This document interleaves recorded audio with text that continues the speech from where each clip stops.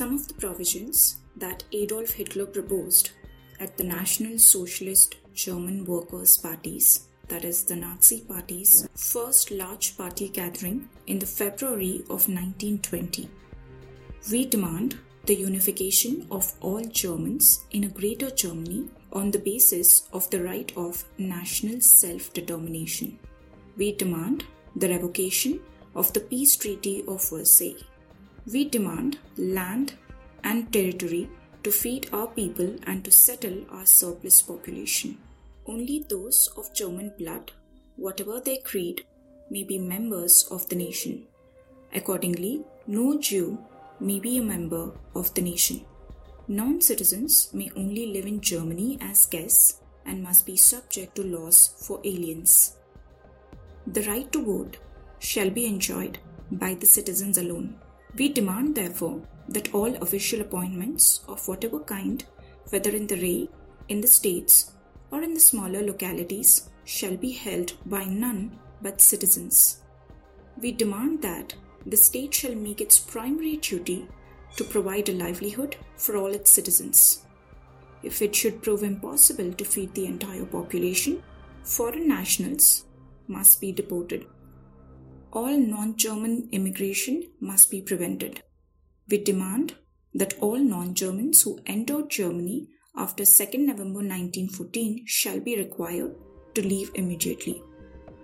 To facilitate the creation of a German national press, we demand that all editors of and contributors to newspapers appearing in German language must be members of the nation.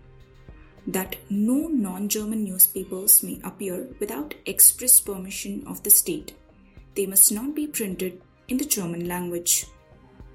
That non-Germans shall be prohibited by law from participating financially in or influencing German newspapers. The party is convinced that our nation can achieve permanent health only from within on the basis of the principle, the common interest before self-interest. Nazism, officially National Socialism, is the ideology and practices associated with Adolf Hitler and the Nazi Party.